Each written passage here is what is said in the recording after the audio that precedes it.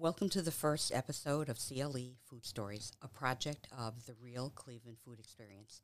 This is your host, Pat Bennett. Joining me today is my producer, Shayna, and we'll be talking about the Taste of Black Cleveland event that we attended this past Monday night. Welcome, Shayna. Hello. Happy to have you with me. I'm always happy to be here with you. And thank you for inviting me to the event, which honestly I wasn't sure what to expect. And when you asked me to go about a month ago, I was excited, and then you reminded me, you said, you're still going with me, right? And I said, of course I am. But when I walked into the old queue and I saw the building, it was exciting. I smelled wonderful food. I saw all of the Cleveland who's who, and then we sort of took on the event by storm. What was your first impression when you saw the chefs that were there? So, one thing before we start, I think we should unpack what the event was. So it was an event for, I don't know, it was the NAACP put it together. Yep, it was a partnership between the NAACP, the Real Black Friday, the Cavs, Aramark, Rocket Mortgage Fieldhouse, and it was 20 black chefs. Right. Yes. So, I've been there before. I didn't know what to expect. So I've always enjoyed the event. Mm-hmm. But with the renovations from the Q to Rocket Mortgage Fieldhouse, it stepped its game up almost. Like I said, the event grew up. Yes. And it's one of my favorites. I've always enjoyed it. I support it. I love what the event is. But it was like the must-be at this year, it seemed like. And you mentioned to me that in previous years it was done as a lunch, Mm-hmm. and this year it was done in the evening. And that, to me, brought out probably a lot more people. Mm-hmm. How many people did they? I thought they said like the winning vote had like 700 something. Did you hear that number? Somewhere around there. It was pretty well attended. And everywhere that you and I went, we saw people in sort of pockets and gathering, Mm-hmm. and certain tables got a little bit more attention. The chefs were there. Highlighting some of their signature dishes, and it was not just restaurants, but it was caterers, it was food trucks, and then the most interesting thing were the mixologists. Right. Did you see the desserts? Did you sample the desserts? Did see some of the desserts. Loved the banana pudding, which is one of my all-time favorite desserts, which is Magnolia. Mm-hmm. I didn't get a chance to taste a lot of the food because I was working. We were working together, which was very fun. You and I... we met up, and then we took each of the places in the room, and then we met together, and we compared notes, and it was really wonderful for me because many of these businesses I did not know. Mm-hmm. And being a relatively new Clevelander, having been here about 8 years, it was nice for me to see some other new businesses, and the food looked absolutely delicious, and based on what I observed, people seemed to love this event. Yeah, I think, it sold out at the last minute. So at Black Girl and CLE, we did some of the social media. We volunteered to help and say, how can we support? Mm-hmm. And so I know after talking to one of the chefs, he was like, this should be huge. More people should be coming out. Like, why isn't the buzz going? And so I'm like, let me just see if we can help create the buzz because we've been there a couple times. And I think the night before, I finally saw that it was sold out. Yes, I noticed that. And then once we got to the event, I was hearing people say people are still asking to get in. Yes. Like, no tickets at the door. That's right. Which I think is it happens a lot. Like, we do that. Like, I'll just wait till the last minute and show. I don't know why you want to pay at the door. Yeah. Buy your ticket early because that was truly you missed out. Yeah, you did. I thought it was a must-attend event, and after we were there for a few hours, I really can't wait to go back next year. Nice. Yeah, it was an upbeat event. The presentation was terrific. People were so proud of all the food that they do there. They were giving each other high fives. People were hugging each other. People who maybe they see each other infrequently, but they seem to gather at this event, and they gathered over food. Food is really important in this city.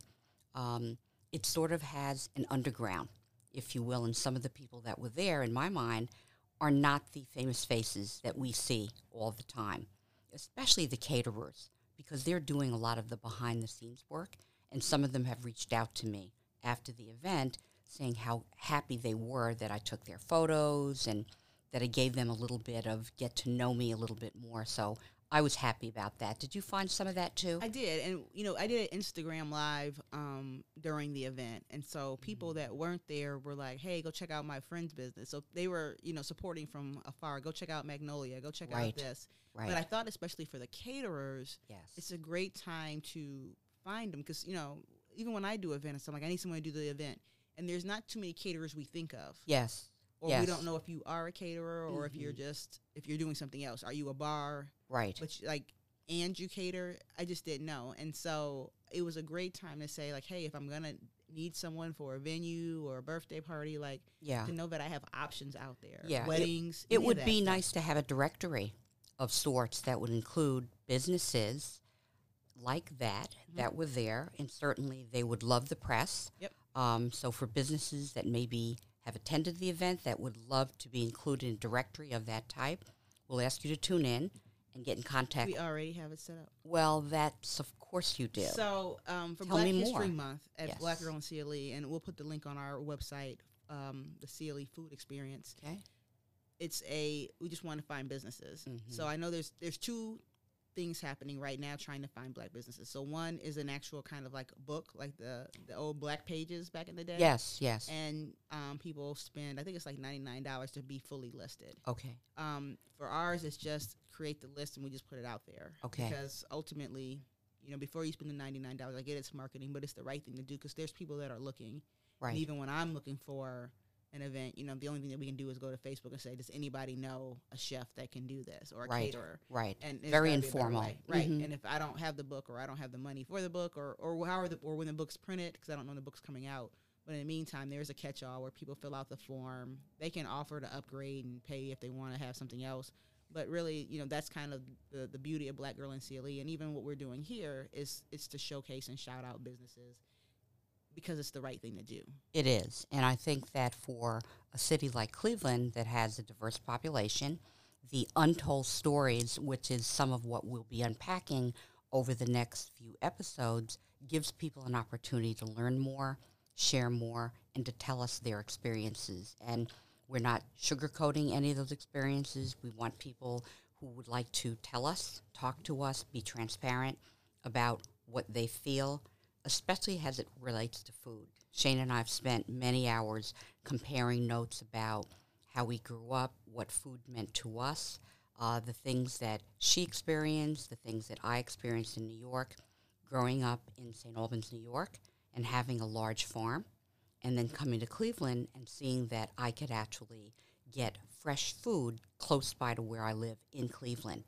For a lot of people, they did have backyard gardens. And for many of the people that I saw there, I know that their roots included some of that. They may have grown up in Cleveland, but their grandma or sister and aunt or someone came from another part of the country and brought those same practices here. So everyone had tomatoes. They had collard greens growing up. Pole beans were big in my house. My mother grew up on a farm in North Carolina. And not just for holidays either. Oh, no. She had collard greens that were harvested in the winter, and she always felt that the longer they stayed in the ground over the winter, the sweeter they were, and she was absolutely right. But I also grew up with a grape arbor, peach tree, pear tree, and she had some of the most beautiful flowers in the neighborhood. So many of the gardens here, as I drive down the streets, I see the same things. And actually some of the flowers that were at the event were really pretty and highlighted the food and complemented it. In fact, one of the chefs used flowers in their drink, and I loved that. The little tiny violets. It was just I remember such those. A pretty drink. Because someone asked me when they were handing me the drink, which flower did I want? Oh, and, my. And in my mind, it didn't matter. Like, I wanted to taste the drink. But then I realized at that moment, like, it made the display look just that much different. They were stunning, and the drink actually was very, very good, and I actually posted up some pictures on my own Instagram page, and I invite people to do that as well. Yep. And we'll post them on our website, too. On our website, and to invite you to follow Black Girl CLE and to follow Pat's Granola, but also share with us your experience if you went to the event. We'd like to hear what your experience was. One of the most interesting and the delicious thing I tasted was the cheesesteak from Capos, and he insisted that we try it. In fact, you and I shared one. It was absolutely sumptuous. And you have to eat it the right way. 'Cause you got on me for having a fork, remember? I did. In fact, I passed you a fork and you just looked at me. And then he said, "Why are you eating it with a fork, Shayna?" Just dig in. Well, because we were working, Right. and so it was delicious. And so even when just the pride he takes in his food. Oh. So I've been to his restaurant and now order, the cheesesteak, the fries, the meal, and the pop. And he has grape pop. So Does he? Yes. He'll be like, what kind of pop you want? And I'm like, ooh, grape or orange. Oh. Like, that is like this black girl's heaven right there. It takes me back to being a kid. That's what we had. It's nostalgia. Right. True and so nostalgia. at that point, I was like, ooh, I guess I'll go grape. And I've told people about that. And they're like, did you pick the grape, though? And I'm like, I did pick the grape. Oh. And so I had the pop, and he serves the food comes out, and, just out of convenience, I get the bag with the food in it, and I put the pop can in the bag because I'm getting ready to walk out the door. Yes. And he stops and he goes, don't have that pop wrecking my sandwich. Get that pop out of there. And it just, because that sandwich is still his sandwich. It is his sandwich, at that absolutely. moment. How dare you I think he said, how you going to disrespect my sandwich by putting that pop in there? He was so proud of that sandwich, and it was absolutely delicious. But there was lots of delicious food. Oh, absolutely. What else did you enjoy? So, everything. It was kind of hard. You have to come up with a game plan. I think that's probably the one thing you need to know if you're going to the event. Yeah, and you need a food game plan. Yeah. And so I told some people you approach it kind of like when you go to Vegas for the buffet. Yes, you need a planogram. Yeah, so I purposely didn't eat after a certain point because I kept saying, no, I'm going to eat later. Because I knew that there was going to be so much food, and I wanted to try it. I didn't want to come there kind of on a full stomach and then just have two people's food. There truly was an abundance of food and drink there. And each person had multiple dishes. Yeah, no one should have left there hungry. They really shouldn't have. So, if there are 20 chefs, there are probably 60 food options at least. Easily. Somebody had 2 and or 3 or 4. And the portions I noticed were generous, and they were happy to give you a second if you like them, and people were coming back. I mean, sometimes they were a little bit shy about doing it, but some of the food was just, I need a second taste. Yeah, I just sneak in and reach the.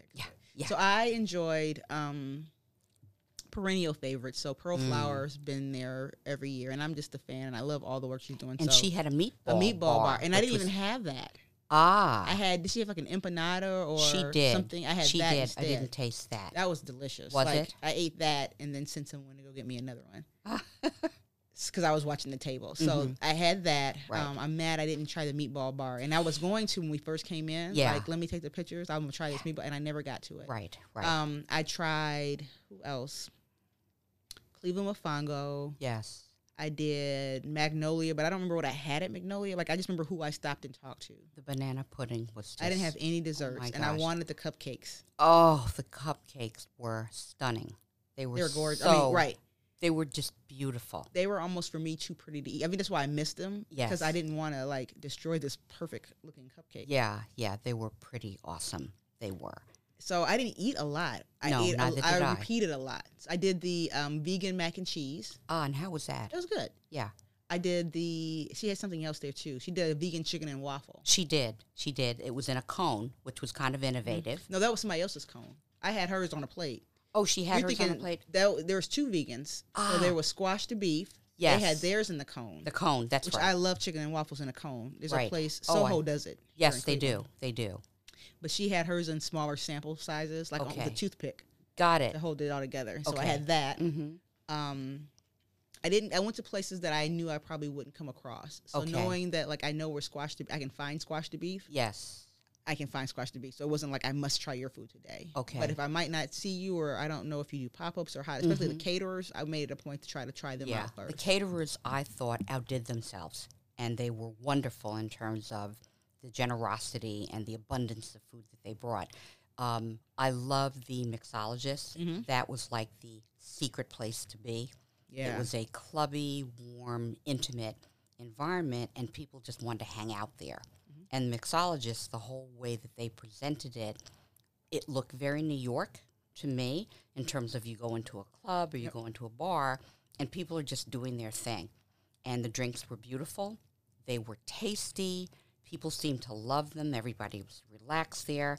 and they tended not to even want to move out of. Yeah, I that said it was like lounge a space. Vegas Ultra Lounge for me. Yeah. You know, because you were looking over the party. Yes. People were kind of on that lounge area. Yeah. Yeah. And even still, like, even though they stayed up there, it wasn't like they were just getting drunk. Like, No, they didn't no, keep no, going no. back. No. They were just sitting there, relaxing, hanging out. Were relaxing. They were greeting each other. People were really feeling good. And then they would come back and forth. I went up to visit like you did, and then I moved back down because it was crowded. Mm-hmm. The music was great. The singer, the DJ. Yeah. Tell me about, you heard the So, DJ. yes. So the whole thing, because we didn't have, I don't remember a DJ or musicians last year. And even if they were there, like, it wasn't memorable. Yeah. But it just capped the night off. It felt like a Friday night, like what a Friday night did. should be. And I think people were dancing. They did. I saw a lot of dancing. Yeah, yeah. I took some video. They were dancing. Yeah, because at one point I'm like, are we here for the food or are we partying right now? Like, because I wanted to make sure that, not like, it's not my event, but, the chefs that were here, I didn't want it to take away from them. Right. Because there was so much riding on it for them. There was. Just with the prize, because there's prize money, and then they have a chance of being in the queue, kind of like being discovered. Yes. And so as people were dancing, it was just like, no, but keep eating food because. They did. But it just seemed like everything came together. It just did. In a perfect. It did. No, perfectly. I was really, really excited to be there, and I went home with a smile on my face. Now, you and I talked before the broadcast today, where you said it was nice to see the chefs sharing the food from each other as the event was winding down. They were tasting each other's foods, and I didn't get to see that. I think I was upstairs. Yeah, I went over just to check on some of, like, the chefs I knew, like, how you feeling? It was your first one. Are you excited? Are you pumped? Like, what do because they were glad to be there. And some of them were so busy, like, for real, you use this? Well, try mine. And they were just, but at the end of the night, when the votes were cast and there was that moment in between, they started visiting. I saw some of the chefs or the secondary, the support people upstairs checking out. So everybody seemed to have a moment to enjoy. Yeah. And it was just, like I said, it was great seeing people. It was great. Like, I can't tell you how many people I've run into that I haven't seen in years. Yeah. At that event. And you saw a lot of people. A lot of people know you. A lot of people were happy that you came there. Thank you for introducing me to so many people in your network, because I now have my own little network. People couldn't have been more accommodating in terms of posing for pictures. I posted a lot of them up, and people have been contacting me. Thanks so much for taking pictures, because they couldn't take pictures. Absolutely. There. And so I was happy that you and I had an opportunity to do that, because people were very proud. And, they are putting, their thumb into it, as my mother used to like to say. They really outdid themselves in terms of bringing their A game, and the food that was just meticulously presented and beautiful and artfully displayed. And I think sometimes we forget that, because some of us may not go to parties like that because we're all just working and trying to put a meal on the table. It's nice to have someone present something so beautifully to you at an event like that, where you get to taste so many different things. And I think, just the presentation, the thought that they took into that. They did. Like, I had talked to a few people that were participating before, and that was their whole thing. Like, I'm going to make some flyers. I'm going to get new cards, because it seemed, and I said, everybody came to play. They did. Even if everybody didn't come to win, everybody came to, like, play. They had their cards out, their follow me here, make sure they wanted to make sure that they stay connected with people. Yeah, I just followed so many people. I said, just give me your Instagram so I can start following you. Then I was able to share up the pictures for them. Yep. And that, to me, is the best testament to get out and support these businesses. And I think that's part of what we're going to be unpacking on the podcast, is this backstory. Who are these people? What is it that they do? Right. What is it that they came to this particular city to do? How are they doing this? Yep. Tell me more about your food experience, and why are you cooking macaroni and cheese, and why is Capo doing his cheesesteaks as opposed to something else? Right. The barbecue experience, the fried chicken, or even the fish, or any of the vegan entrees that are becoming more and more popular, and even the Latin American and Spanish experience, because of who's living here and bringing that to the table. So that's going to be something I'm going to be very interested in following. There was one story, I want to say it was it Urban Sweetness, Vegan Vicky? Maybe. She told a story in the beginning, and I overheard her when she was telling it, and she's saying she's been vegan. She cooks vegan because she was a cancer survivor. Yes, I did hear part of that. And so that idea that, the why you got into cooking, because many of us have our family recipe. We make Thanksgiving meals, we make Christmas dinner, we make cookies, but we didn't take that next step to share. And so I think that's what I'm excited about the podcast is the story of why or how you started. So even with, we talk about Karen Gordon or we talk about a Capel, that's not what they started out to do. Like No. he didn't start out with cheesecakes. Cheesecakes is something separate. But how they found that and decided to, to join one of the hardest industries there is. It is. Truly is. But they do the work. They sweated through it, and you saw them prepping behind the scenes. And some of what you and I talked about earlier today was the walkthrough that someone shared with you about what they could anticipate. Do you want to tell us a little bit about what you heard? I think, what I got out of that is the prep work. And so the decisions that had to be made, because everyone had to come with a team. I mean, they didn't have to, but could you have imagined just the one chef there? No. Trying to do it by themselves? No, absolutely not. And so most people had it was more than just them and someone else. Yeah. And so in years past, it might have been two people behind them. But to see that they brought their crew in that community. So, some people had people still making the food while two people were still at the table serving food while this was happening. And so that community of who's gonna support and be able to do this. And so talking to some of the chefs beforehand, they were saying, like, I know who I'm going to call for this. Got it. I'm going to call this cousin and my normal fry guy to do this piece. I want them there. Like, they were making the decisions beforehand. This is what we need to have in play. And so they said after I left the walkthrough, like, I immediately went to Office Max to make flyers to tell everybody I'm going to be here. Right, to be prepared. Right, and it from being in the space, and I'm the same kind of person. If I'm in the space, I can see how I can feel it. Yes. The energy, like, oh, I got to step my game. Like, this is going to be nice. Yes. And so that idea that who they came with, a lot of them had their chef jacket with their names embroidered. They were ready. They did. And when you see them in their restaurants, they often don't because, it's their restaurant. Right. But for this event, they came out in full chef garb, branded. Yeah. Take my business cards. Yeah. Their tablescaping. It was very impressive. Yeah. It was so impressively well done. It was beautiful. It was just curated in a very beautiful way, in my opinion. People were having fun. They were smiling. They were laughing. They were eating food, and they couldn't wait to try the next table. Yeah. And it seemed like the chefs were all happy to be there. Oh, They were. weren't like, a lot of them were just happy to be part of it. They weren't, because to be that jam-packed and usually next to your competitor, so I might be standing next to another, like, none of that mattered at that moment. I didn't sense any of that. Right. And we were there for the entire event. In fact, we closed it down, and we saw people just converging and talking with each other and sort of comparing notes and congratulating each other about, wow, look what you made. And I loved that. I absolutely loved that. And that's what we want to talk more about. Right. What is it that goes into, you may not have started out making one dish, but you evolved into something else, and what does it take for you to stay in that space? Right. And just to change the way that you're cooking or responding, whether it's more plant-based or are you looking to grass-fed, or what is it that people are evolving to meet the needs of the population? And in the communities that you're doing business, I'm really excited that I'm going to be able to unpack some of that. We're going to take a short break, and we'll be back with you shortly. Stay tuned.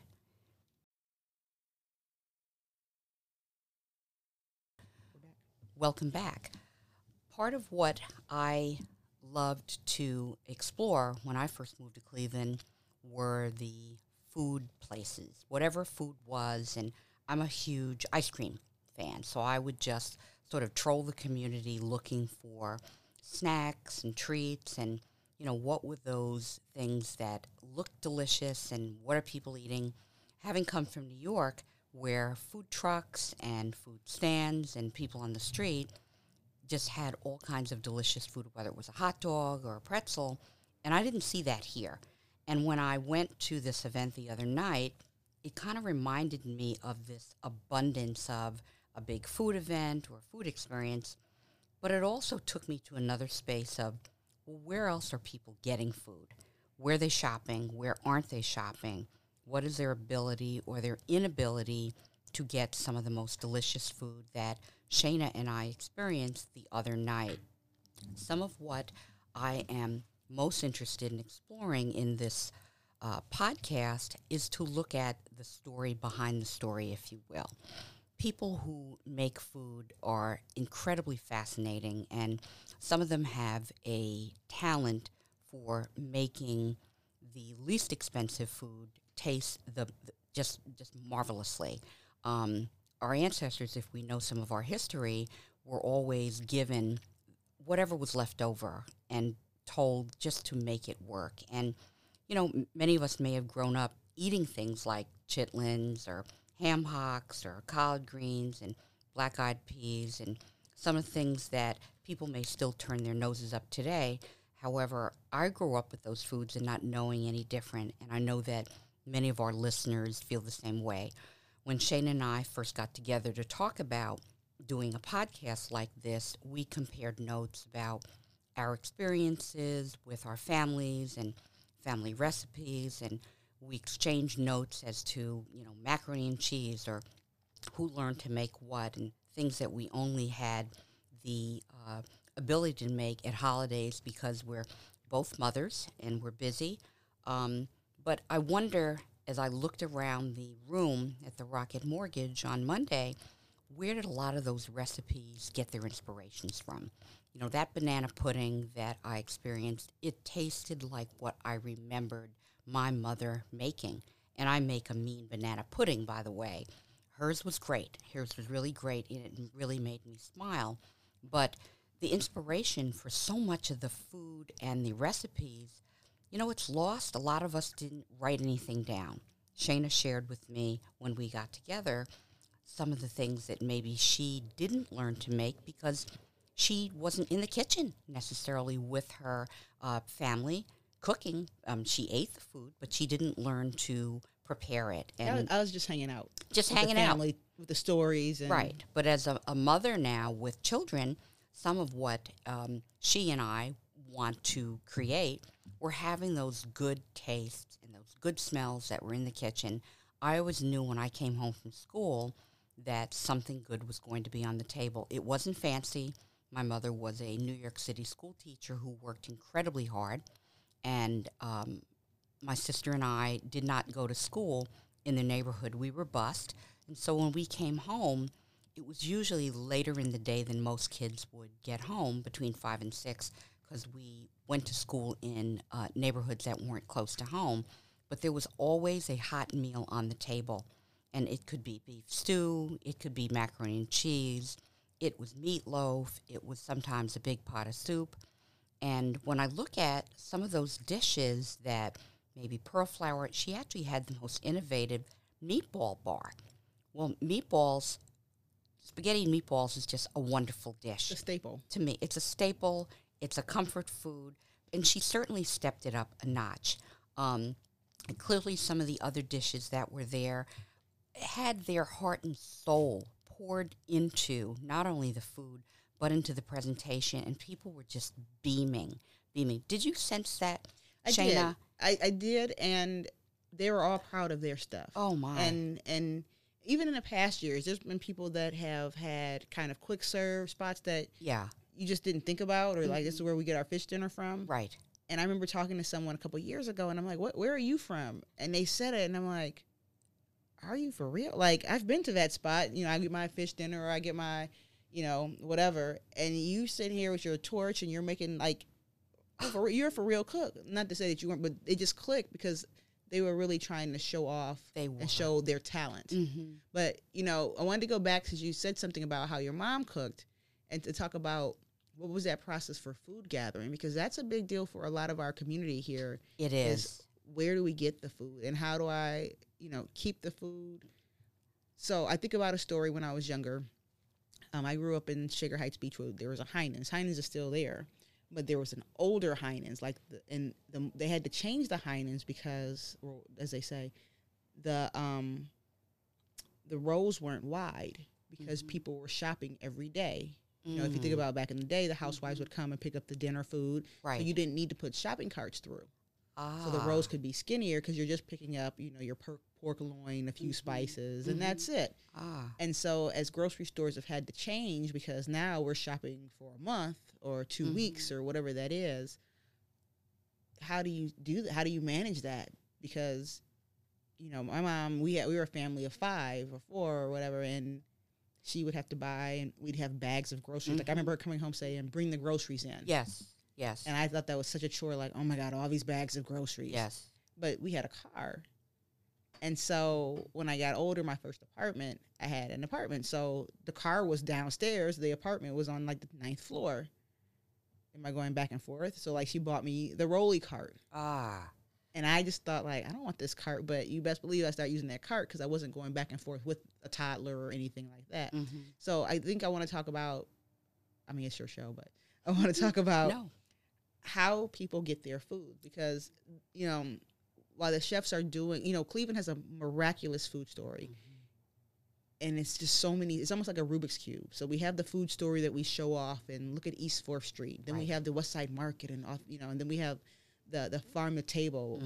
And then we have, you know, just your everyday, how do I get my spaghetti? Oh, we just go to such and such chain grocery store and get our stuff. Contrast to food deserts where there's no grocery store. There may not even be a convenience store. And it amazed me when I moved here that so many people, because they don't have access to a grocery store, get food out of the drug mart or out of a drugstore, but it is not fresh food. It's food in a box. And it is frozen food, or it is food in the refrigerator case, or it's dry food.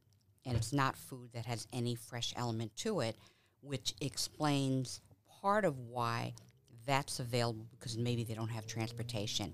And so if you don't have transportation, you can't get to farmers markets. One, you may not even know where the farmers market is, or as you described to me, the one that's outside of your office, you really aren't sure when it was going to be there.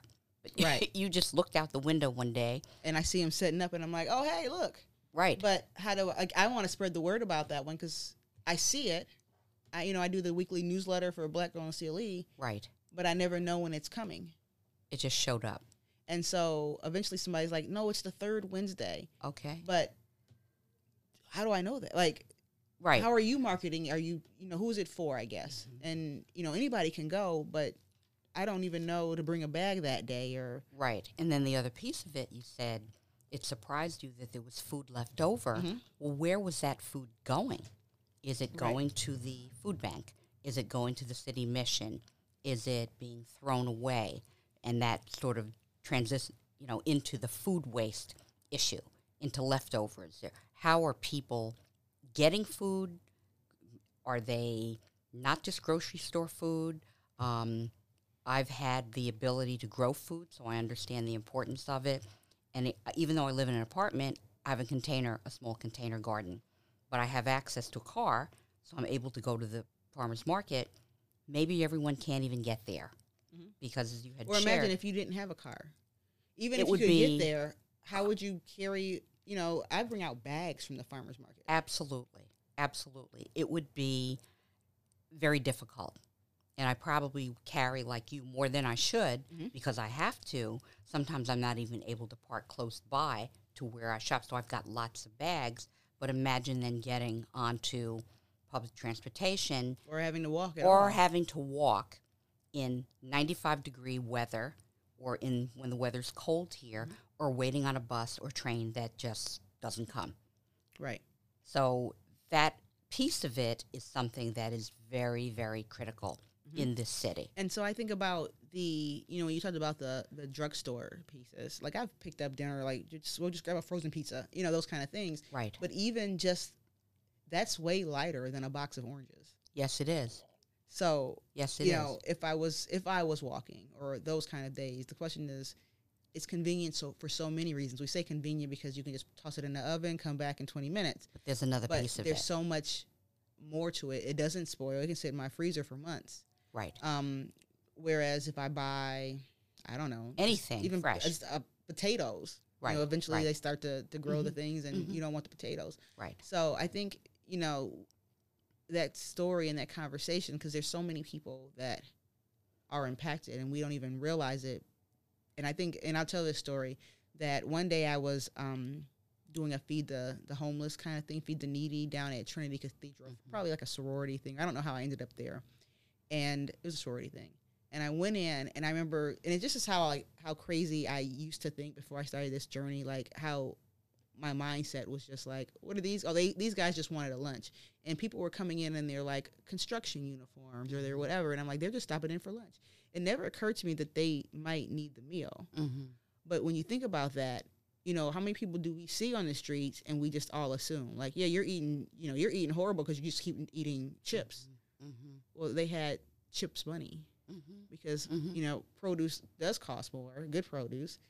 And, you know, you may be at the end of that paycheck and you're just eating whatever you can find. Yeah.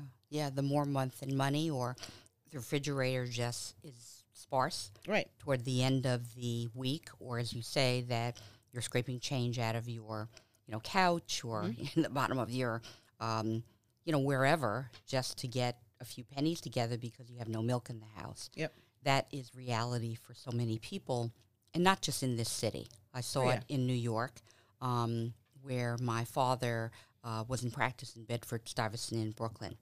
And it was common practice back in the day where neighbors were helping neighbors. Mm-hmm. And even in the brownstones, they had backyard gardens, but they were community gardens, and people shared the bounty. So even for the elderly or people who had young families, maybe they couldn't participate. However, they did get the share of the food. And sort of my father telling us that, you know, Mrs. Jones is sick today, but we always made sure that she had tomatoes, right, that she had green beans, that she had, and someone would go to the store and get things for her. And I think that happens probably here too, because neighbors do help neighbors. And we saw that at the event where people see each other.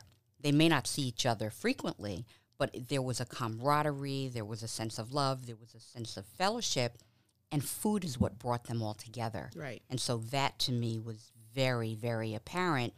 You know, me as an outsider who doesn't really know the city as intimately, but these are people like you who grew up here, who have very different but similar experiences to me in terms of their family history and growing up with women and men, in some cases, who did cook and prepare meals. Mm-hmm. And so I really am looking forward to digging deeper behind what you and I experienced on Monday and talking a lot about that with the people in the city that make food happen. Yes. Or not happen. Right. And I think, you know, we say those things that are just kind of what you say, like everybody's a winner today. But I think, and they said that there, you know, no matter who wins, everybody's a winner. They did. And, you know, I kind of rolled my eye like, yes, we're all winners. Yeah. You know, like, because we say that. We do. But at the end of the day, there's a winner. There is. There is. But it just really, after the winners, people were still okay. Like, it wasn't, everybody felt like they were. Like, I was happy to be here. I had a great time from the chefs, not necessarily the audience. But a lot of the chefs were just like, they congratulated each other. Yeah.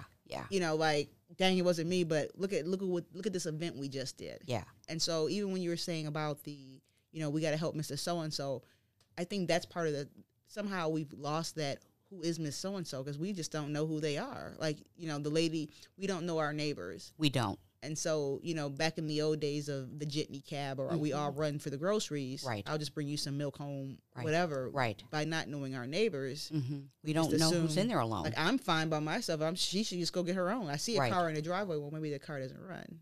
We just don't. We assume that everyone's okay. Right. And I think that's what I'm looking forward to the project is, you know, to find out where the gaps are. Yes. The needs are. Yes. Maybe there are no needs. Mm-hmm. But then also, who's helping the solution, because it's so easy for people that are comfortable, you know, and I always say they have the good job and the good life and they're doing the great things, to not see it, to just assume that, you know, you're just making poor choices. That's a big assumption, and most times it's not true. Right. I think it's an assumption brought on by circumstance, and each circumstance is very personal. You know, if you look at certain senior centers around the city, and I know a few of them, that you can get a meal there, but they also do meal delivery. Maybe someone's not aware that they can even get that. Right. You know, they don't know that not only can they go there, they can bring the meal to you, but they need to know that there's a need. Who's telling them about that? We are. Or not. But if we don't know our neighbor, we know that someone lives in that house, or so we've been told. We never see someone come in or out of there. Right. So we heard someone lives there, Right. but the shutters are always drawn. The paper may be at the door, or someone occasionally may come in a car and park in the driveway, but we don't see the person who lives there coming in and out until sometimes it's too late, where the ambulance may show up. Right. Or the undertaker. Right. No, I agree. And I think so, as we look at a few neighborhoods, so from the project, let's talk about the project for a little bit before we wrap up. Yes. With the Real Cleveland Food Experience Project, we're teaming up with WOVU from Burton Belcar Development Corp., which is the Kinsman neighborhood pretty much, and Edible Cleveland, the Farm to Table magazine. And we're talking about food insecurity and the fact that there are food deserts, because sometimes you forget. So, coming down here where we're recording, like 30th and Euclid, I'm not looking for a grocery store while I'm here. So I don't think about it. Right. Right? I get in my car, I go back home, and I do my grocery shopping in my neighborhood. But there's people that live over here. But I never think about where do they grocery shop, because I'm just trying to get home, get dinner on the table, and do the home life. And so there's so many neighborhoods that we drive through, like especially if you're coming from the east side, because East Siders take the city streets more than West Siders. West Siders take the highway. Yes. But as we come downtown, we're taking these surface roads and we're driving down Cedar, or we're driving down Kinsman or Buckeye or, Euclid or any of those streets.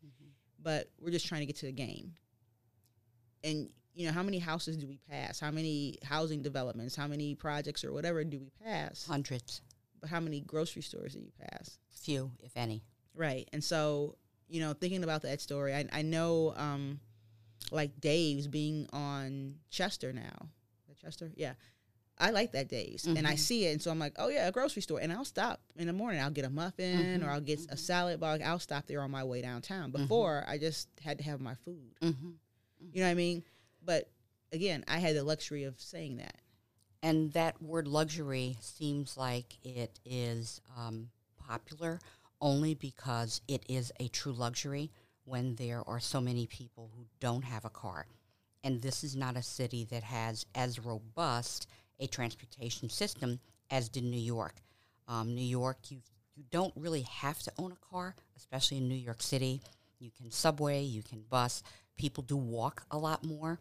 And here, some of it is weather-related somewhat, but I don't think the fact that people, if they don't have a car, they can't get from one point to another.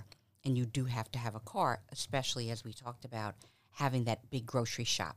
Right. You can't carry toilet paper and dish detergent. The big bulk toilet paper and all or the stuff. laundry detergent or anything else, or cans. Right. And food. And food and everything else, and kids or whoever else has to come with you. Right.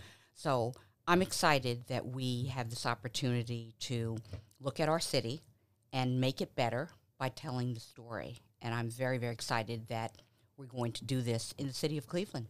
So stay tuned, and we will be joining you again in a couple of weeks, and you can listen to us on Google, Spotify, Anchor, Apple, and on other bunch of places. And a whole bunch of places. We hope you'll tune in and join us. Thanks so much.